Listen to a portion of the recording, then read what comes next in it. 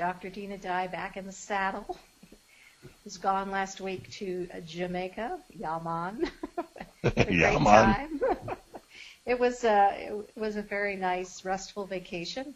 Caught up in some reading. I did not take my computer, so I couldn't do anything on it. And so for all those of you who are in the cold and the snow and the wet, it was 82 degrees with a beautiful ocean breeze where I sat on the beach most days reading, preparing for my next book on Noah. So, and I don't want to forget my co-host who filled in for me, although I understand it was a very humorous affair. I promise I'm not going to laugh through the whole first half hour here, guys. He's not allowed. Jeff Morton, take it away. No, I kind of, I got a lot of emails that said, well, your message didn't start until you guys got to the half hour. The 30 minutes after you started, and I said, we had a special. I had Daniel McGurr on. He brought some interesting information the last half hour of our special 1 hour broadcast because, folks, I was so tired. I actually, and I made mention of this, I fell asleep at a red light. So Daniel was like hoping I could get through the show. And what you guys don't realize is we get to do video exchange. We're looking at each other. So as he's going through his history, he's reminding me of mine, and I just caught the giggles. So I laughed for 30 minutes to the whole program.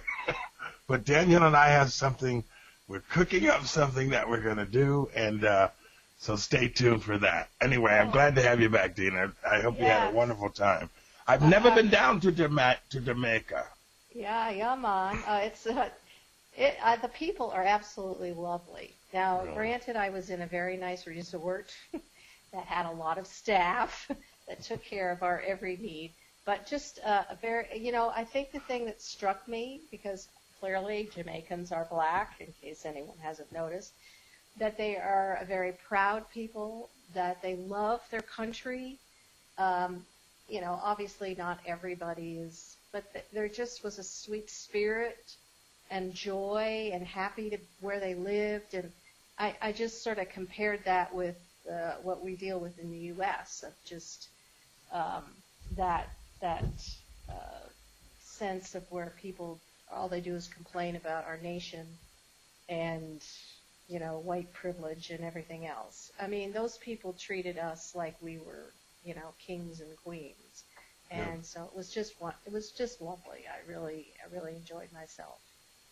Good. Well, thank you for sharing that. I'm trying not to be envious. Well, don't be. I was in Montana where it was snowing and cold, and there were white-tailed deer prancing around all over the place. So I'm glad you had a good time in Jamaica. Well, but I did have a good. You were doing good work in yes, Montana. I was. Did you share with everyone about that, or is it? Well, Camp Patriot is a place where there's a guy up there who decided he was going to help veterans. And for the past 10 years, he has done an amazing job. I'm actually going to write an article about it and submit it to a couple of magazines because he has a pretty significant need. We're going to have him on the show. We just haven't worked it out. I haven't really spoken to you about it, Dina, but we'll figure it out and get him on. Yeah. But, well, I came back and I was like, how do people do this enormous stuff in service to the King? Christian, Jew, it matters not to me. He's a servant helping people, and he's seen it all. He's seen it all, and now he's helping the guys who have lived it all and lost either limbs, eyes, arms, whatever the case may be. So it's an amazing place, a beautiful, spectacular place where we went. But there's a big need up there, and I'm going to see if we can do something about that, and I'll be praying about it as I write this article, and I'll probably ask Tyler if she would proof it. Because my grammar is worse. I mean, my grandchild probably can do better at grammar than me. But at the same time, I'm going to write this article and see if I can submit it because I was touched by this man's spirit big time. And really, that's what we're all called to do. The circumstances of our life, the things that we go through, the Father wants us to turn around and serve others as we go Amen. through. And that's really, bottom line, each person has a unique life and experience and things that happen to them, and that is all. Your uniqueness requires that you help others and not just, stay home, get frustrated, and think you're no good or think there's nothing you can do or don't, you have a ministry of uniqueness. Every one of how us. He's formed, exactly. And so we don't need to be waiting around like, God, what do you want me to do? You know who you are. Act upon who you are in wherever you find yourself. Well, I have a standard. That's so true. I tend to look at it this way: be fruitful and multiply means, listen, I gave you 2 arms, 2 legs, and a brain to think. Go out and do something with it. Yeah. Oh, and if you need some help, just give me a shout. Yeah, and I'll be there. If I don't see you heading towards a cliff, I'll support what you're doing, or I'll spend my time trying to keep you from falling off the cliff. But either way, I'll look after it. And that's the way I love about the Father. So, but it really starts by helping someone else. I agree. I mean, that's, that is the whole nature of the kingdom.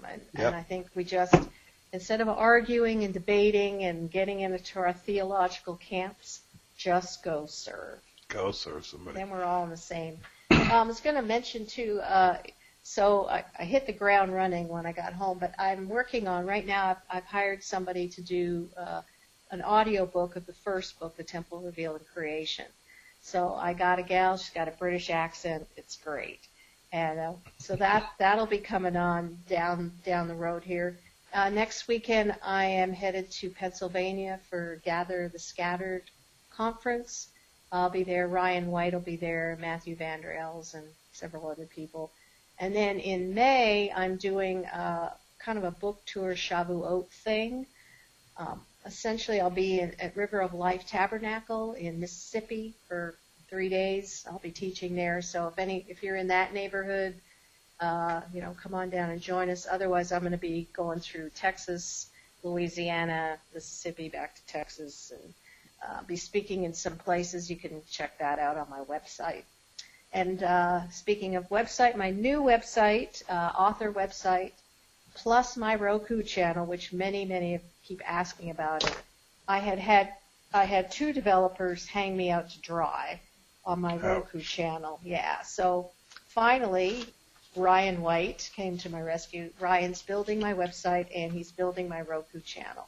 So I would say by the end of April, both of those should be up and ready to go. So I'm excited about that. So it's been kind of a busy time. Yeah, and folks, in case you didn't know this, I'll just say it again. When I met Dana Dye, it was because she said some things that are intuitive to everything going on in my head. And I sit and I am amazed at what we have come to believe that has really very little to do with what's actually happening in the Scriptures. And one of the reasons I approached Dina about this radio show is because I get what she's talking about. I don't articulate it as well as she does. I get it and I learn. But my role in all of this is really to bring that information forward. She's kind of like my sounding board. What I can't articulate, she's teaching. And it's an amazing thing. She'll say something and I'll say, yeah, I was talking about that earlier. And it's just kind of weird how that happens. But we're so intuitive in this, and I'm like, okay. In fact, I was listening to your show today on Israel TV Network. I was listening to, actually, the first, number 6. You have like 10 lessons. Yeah. The Kingdom and the Gospel of John. I was listening to number 6, and there was something you said in there that had to do with the 6 vats of water or 6 vats of wine in the wedding ceremony, and how that was an inauguration ceremony. Right. And if you don't, I got that, I knew that, I understood that. That's why it's in the Scriptures in the first place. It's a metaphor for what he's actually doing. Right. And I just connect the fact that if we look at the people in the story, the people are like words in a book. And when you read what they're doing, you begin to see exactly what the Messiah is doing. It's really kind of weird like that, and I don't know how to explain it any other way. But the whole wedding ceremony, all of the people, if you just put them all on a board and start moving them around, they're telling the story of the kingdom and the king at a wedding ceremony when heaven and earth become one, Mm-hmm. and all of this stuff, and it's like, here is the celebration. It's all there. But anyway, before you left, we were in John chapter 3. Mm-hmm. Yeah. And I know you want to do a little review on that and kind of pick it up there. And I just really think people would benefit to understand what we're talking about. So what do you got for us this week, Dr. Dodd? Well, just, John chapter 3 is a very unique chapter. I would submit that the entirety of the chapter is about the New Moon Festival, a Rosh Chodesh. So we know that Nicodemus came at night.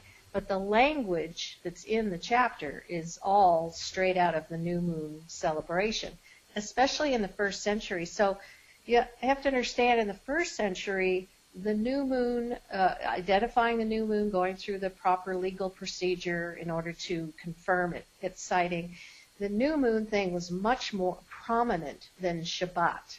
The Sabbath, Shabbat, rose in prominence after the temple was destroyed. But when it was standing, it was the new moon. So you have Rosh Chodesh. We don't know exactly which month it is. It's kind of irrelevant because I think the whole thing is, I'm not necessarily saying it's Tishrei, but it's pointing to that because Tishrei 1 is Rosh Hashanah, the day of the awakening blast. The black, why? Because it's announcing the king has been coronated and enthroned. Mm-hmm. So this is part of the language. It's a coronation ritual. So typically in the ancient world, the new moon, New Year's thing was when either a new king came to town and he was crowned, or it was a commemorative thing of his rulership. Now in the Babylonian world, they celebrated the new moon. They called it the Akitu festival, and that took place in the spring. But this new moon festival came to represent a rehearsal, if you will, for the redemption of Israel. And when you think about the process of the moon waxing and waning, that was compared to the spiritual condition of Israel. So as the sun was shining on the moon, a full moon, that was speaking of the fullness of redemption and deliverance. And as the moon would wane and the light would be removed, then it spoke of their spiritual status. So it's kind of interesting.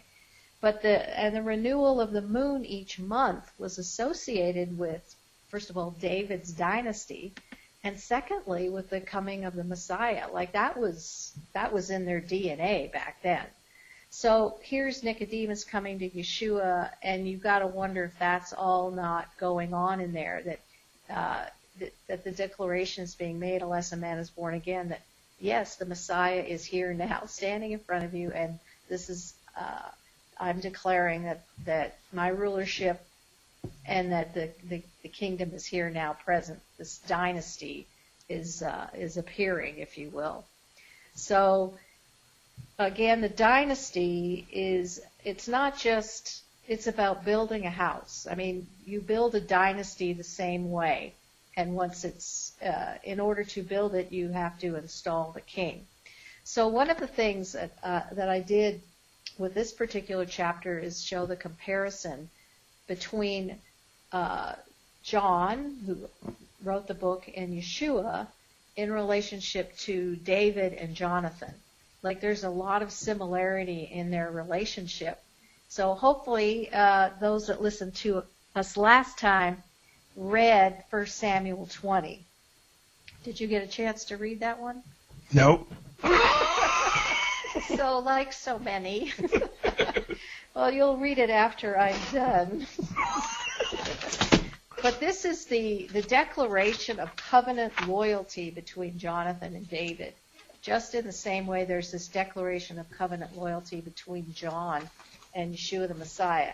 So if we have to kind of go back for a second and think of what's kind of going on. And I would encourage you to read 19 too, just because it's good to have the background story. But if you'll recall, Saul was out to kill David over and over and over. It was like Groundhog Days. Kill this guy, get rid of him. Because he was a threat to his power and his throne. So now this is within the Israel's community, obviously, but Saul really comes to represent how the kings of the nations operate. So if you want a good comparison, and if you jump ahead to Yeshua, he's kind of saying the same thing about Rome at that time. Okay? Mm-hmm. So it tells us that the Ruach departed from Saul. Like that's kind of the first thing that happened. Kind of like none of our leaders have any Ruach, right? And that's speaking, one of the gifts that every king was given in the economy of Israel was the anointing and wisdom. So Saul, the anointing has been removed from Saul, and as a result, wisdom has been removed. And so he's not operating out of a full, deck of cards here and goes off into weird stuff. Leading up to that time, David is actually an attendant in Saul's court. Kind of similar, like John would be an attendant in Yeshua's court, if you will. Mm-hmm. And we see language of Saul loving David greatly, and he talked about him as his beloved son. Now, anyone who's read my book or has been listening to me, this is language of kingship. So it's clear that Saul is going to make David his heir. What's wrong with this picture? It doesn't go to his son. Doesn't go to his son Jonathan. Now, logically, Jonathan, in a normal human being who is not in a covenant relationship, would be jealous beyond measure. So, and of course, Saul is operating out of the spirit of jealousy. But Jonathan recognizes who the legitimate king is, even though he's not from his line. And Jonathan is giving up the throne so that David could take the throne because God has made him king. Like, that's huge. Clearly see the parallel. This is exactly what Yochanan did. Yeah. He stepped aside. Go ahead. That's why all that language is in there. We're like, what's going on here? So this is kingship language in play. So you'll remember, David, one of the things he was to kind of soothe Saul's spirit, he, played the harp. And in order to bring a relief from torment, so Saul is being tormented. So that's another thing. You step outside a covenant. You operate under your own auspices. You act like a tyrant, and you are tormented. And we just look out into the world. Torment on steroids. People's lives are in a state of torment, and they're looking for some way, some peace to come on them. But there's only one peace, the Prince of Peace, the peace that passes all understanding, the covenant peace that God provides. That's the only peace there is. There is no other peace. We have the story, of course, of Goliath, and, we see David defeating this giant. But really, I have a whole video. I did a whole teaching on that because there's a story going on there that, in fact, I don't know if you've ever seen it. There's a story going on there where you're seeing the battle between the servant king and the nations. Yes, that's exactly it. But also, Goliath is considered beautiful and gorgeous and all this stuff, but he's a Philistine. The word means immigrant, and he's sitting there saying, I know I'm in the land of Judah, but we're coming for Judea and Samaria. Yeah. And we're the nations. We've aligned ourselves to come and take Judea and Samaria away from you. And David runs out of the camp and says no. And he takes his head off, and then you find out that Orpah is his mother. And so you begin to see. That confirms his kingship. Exactly. That would have spoken to everybody. This guy's king. Because that's what the king did. The king took out the enemy in order to build the house. And that's exactly what David did. Well, one of the reasons why I didn't read the chapters, because 1 Samuel is my favorite book, one of my favorite books in the Old Testament or in the Tanakh, because of those parallels. But I hadn't made the parallel between Jonathan and Yochanan, and now I'm seeing how it all fits. It really does fit, because Jonathan became literally the announcer, and he paid with his life. Yep.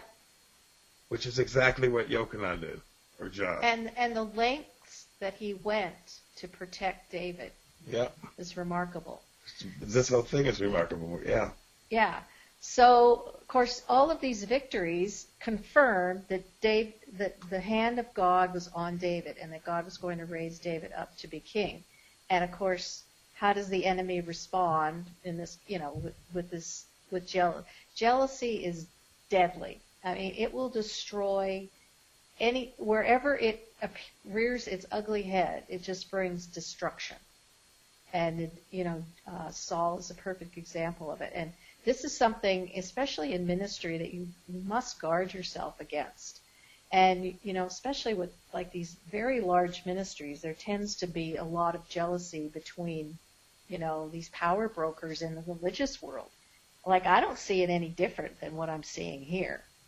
And I've dealt with some of them, and just trying to promote, even in the Torah community, the type of egos that you run into. And I'm not whitewashing. Sure. But what I am saying is, I've dealt with some people that I thought were impossible. Yeah. And only because of their quote unquote status that they imagine themselves to have. So I don't know how anybody could be jealous of that person, but people do get jealous of those people. The spirit of jealousy and competition, I would maintain, is the most dangerous for the growth of ministry. I don't think, and I've run into it just in my own, I kind of fly under the radar. I don't have some big ministry or anything, but I'm telling you, I have run into this thing, and I'm going, man, it's just me. Like, I'm nobody. I'm this little, female Jewish girl from Canada. What on earth? But I have been in situations that I just open my mouth and, create the responses, and it just, I have to go 180 degrees away from that stuff. You bring up something that I'm going to tap onto, because I remember I was desperate at one time to get this message into the ears of a lot of black pastors. Because to me, that's my heart's cry is for the church to return to the garden. I mean, really. It really is. Black, white, red, brown. My heart's desire is for the church to go back to the biblical story, not the translated story, if you will, and I don't mind saying it that way. And I'm talking to this pastor, and he goes, "Where did you get your degree from?" And I said, "Well, I'm actually a plumber."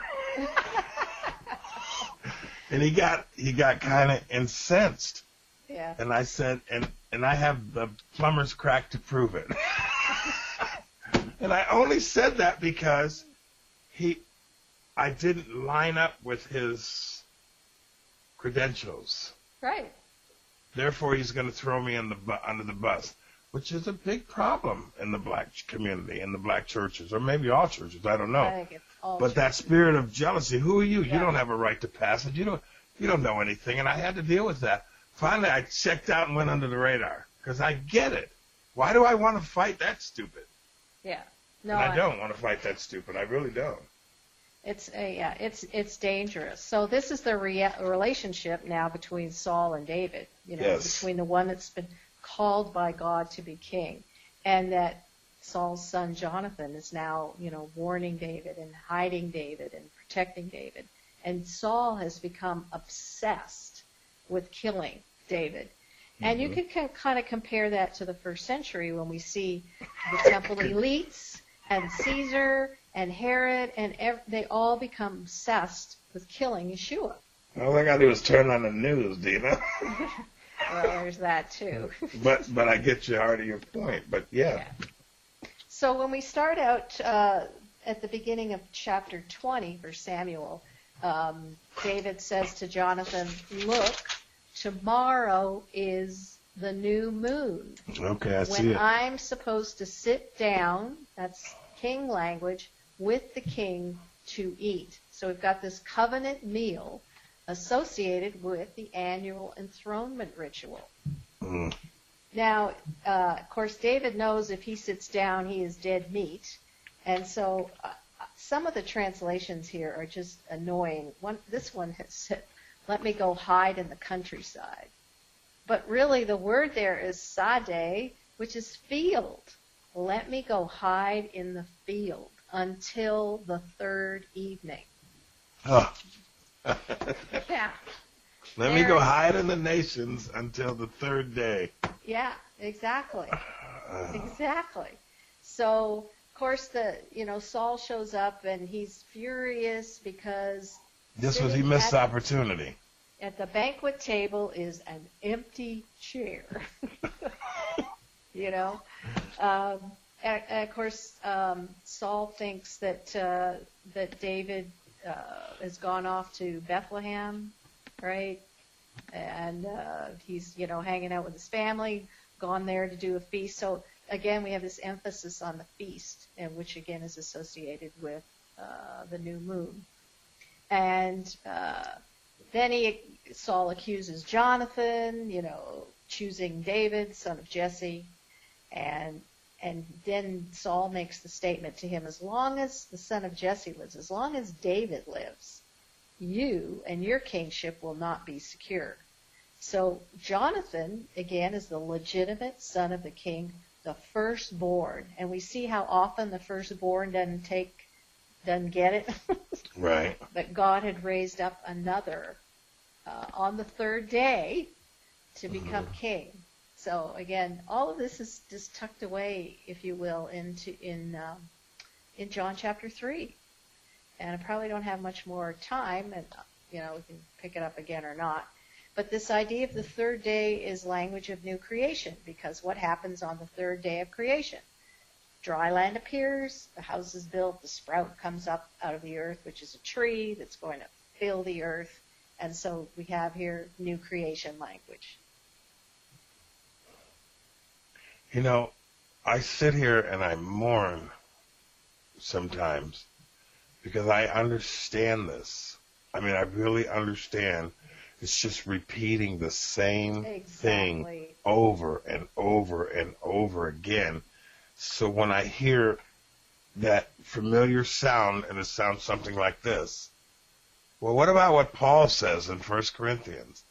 That I realize that the person is not even in the same lane with what the Bible is communicating about building the house, creating a family, and occupying creation. And it's not about the arguing or the discussion from one scripture to the other. It's about what is the Lord doing and how is it recorded in the scriptures in such a way whereby it becomes obvious. If you don't understand the temple, if you don't understand the feast, if you have absolutely no knowledge of the language and how it's laid out, if you don't understand what these things are all talking about, it's kind of like really, really, really simple to turn the Bible into a bedtime story, as opposed to the revelation of the kingdom of God come to this earth through the nation of Israel. Yeah, and said it better myself. And you know what?